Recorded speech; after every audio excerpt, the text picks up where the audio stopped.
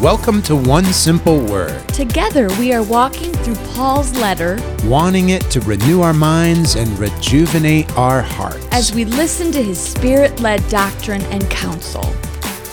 Today we are in Philippians chapter 2, and we started this new letter that Paul wrote to the Philippians yesterday, and we caught on to Paul's optimistic spirit. And today he fleshes that out in chapter 2 and says, this is how you live with optimism and with faith. So our one simple word today is Christocentric. No, it's not.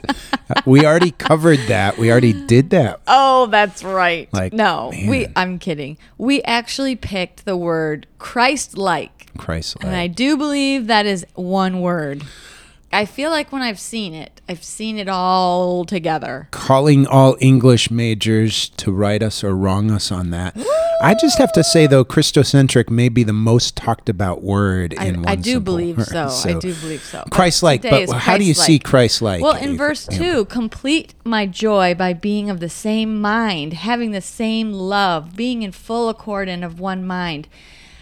And also, it talks about humility and counting others more significant than yourselves. I believe all those things are Christ's example that we need to be following. Right, and he says, then have this mind among yourselves, which is yours in Christ Jesus, this Christ-likeness. And then he goes into this rich, condensed gospel story of how Jesus, from the very beginning, was sent by God and emptied himself by taking the form of a servant and was obedient to the point of death, even the death of the cross, but then was highly exalted, given a name above every name that one day every knee will bow to and every tongue confess that Jesus is Christ is Lord. So he tells us who Christ is in the midst of saying, like, we are to pursue Christ-likeness. Right, and more Christ-likeness examples as we continue on.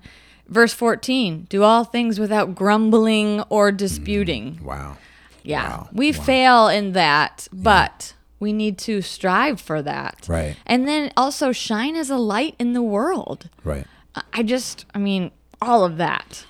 And Paul's Christ-like attitude continued even as he began to offer himself as a sacrifice like Christ, obviously not in any atonement way. But he says, even if I am to be poured out like a drink offering upon the sacrificial offering of your faith, I am glad and rejoice with you all. That's great. And then there's also some examples of Christ-likeness, Timothy and Epaphroditus. Right. And both of them just Christ-like, genuinely concerned for others. Epaphroditus picturing what it means to be someone who gives his life he was near to death and was willing to give his life in that way.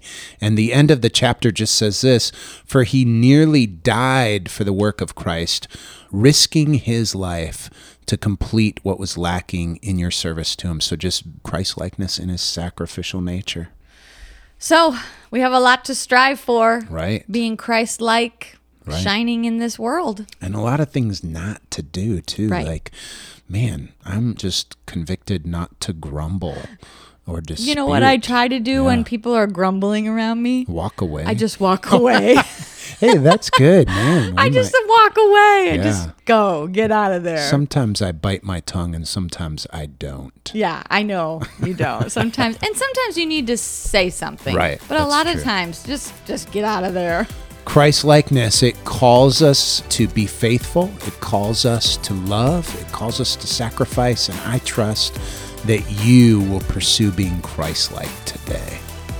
We're so glad you're listening. Our prayer is that your one simple word will give you light and strength to live like Jesus today.